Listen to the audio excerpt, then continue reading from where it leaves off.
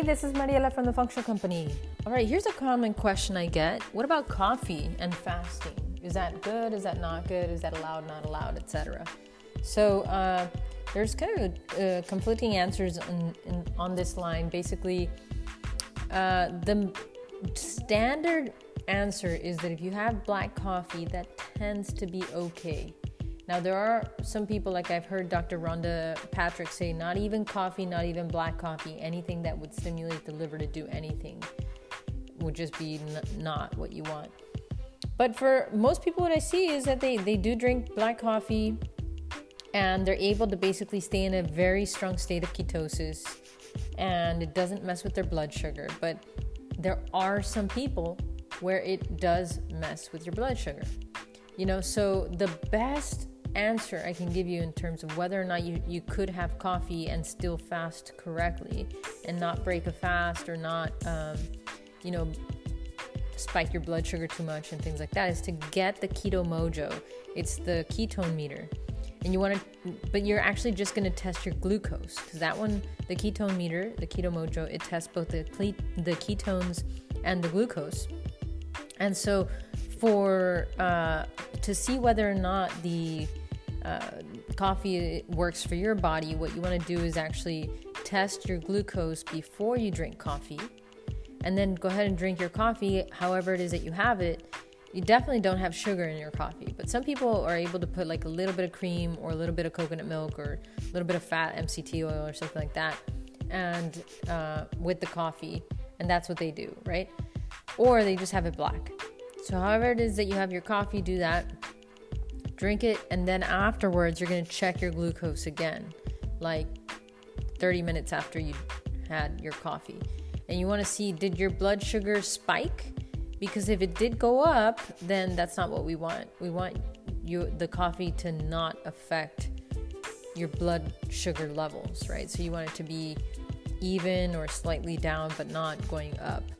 So that's going to be like the main verification that you can have to see how your body is responding in real life and not just off of a theory.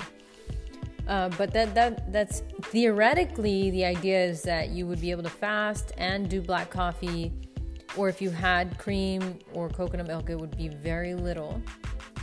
So it's just kind of like I've seen these different, schools of thought. Some people say, yes, you can have some fat in your coffee. Just make sure you don't have any sugar. Other people say, no, don't put anything in your coffee, just black. So, if it messes with your blood sugar, whatever it is that you're doing now, you got to change something up. And maybe you go to tea, maybe you go to decaf, maybe you just go to water. You have to change something if it is spiking your blood sugar, making your blood sugar go up after you drink coffee. So the best answer is just to check your glucose with a ketone glucose meter. My favorite one is Keto Mojo. We have it on our website, functionalco.com. But if you already have one, then just use it. Check your glucose before, and then check your glucose after you drink coffee, and just kind of compare the numbers. And do this for several days, just to kind of get a really good, baseline or enough information. It's not just a one time.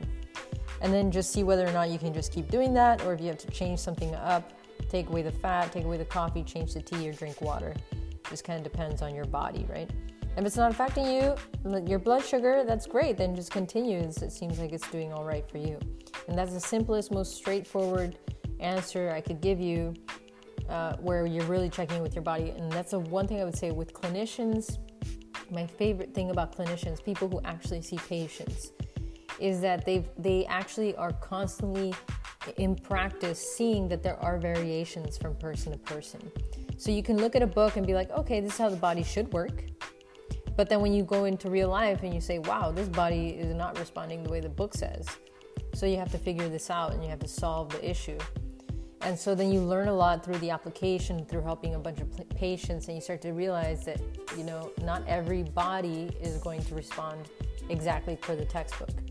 That's why it's always great to know theory, but it's very, very important to apply it into your life, observe the changes that you're experiencing, and get some objective statistics to see what is actually going on in your blood, if you're going in the right direction, So all those things together will give you a much higher level of certainty in terms of the actions that you're taking and making sure that you're going in the right direction.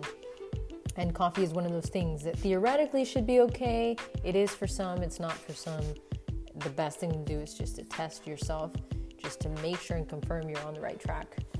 All right, thanks so much for tuning in. Hopefully that was a helpful tip regarding coffee and fasting, and I will see you on the flip side.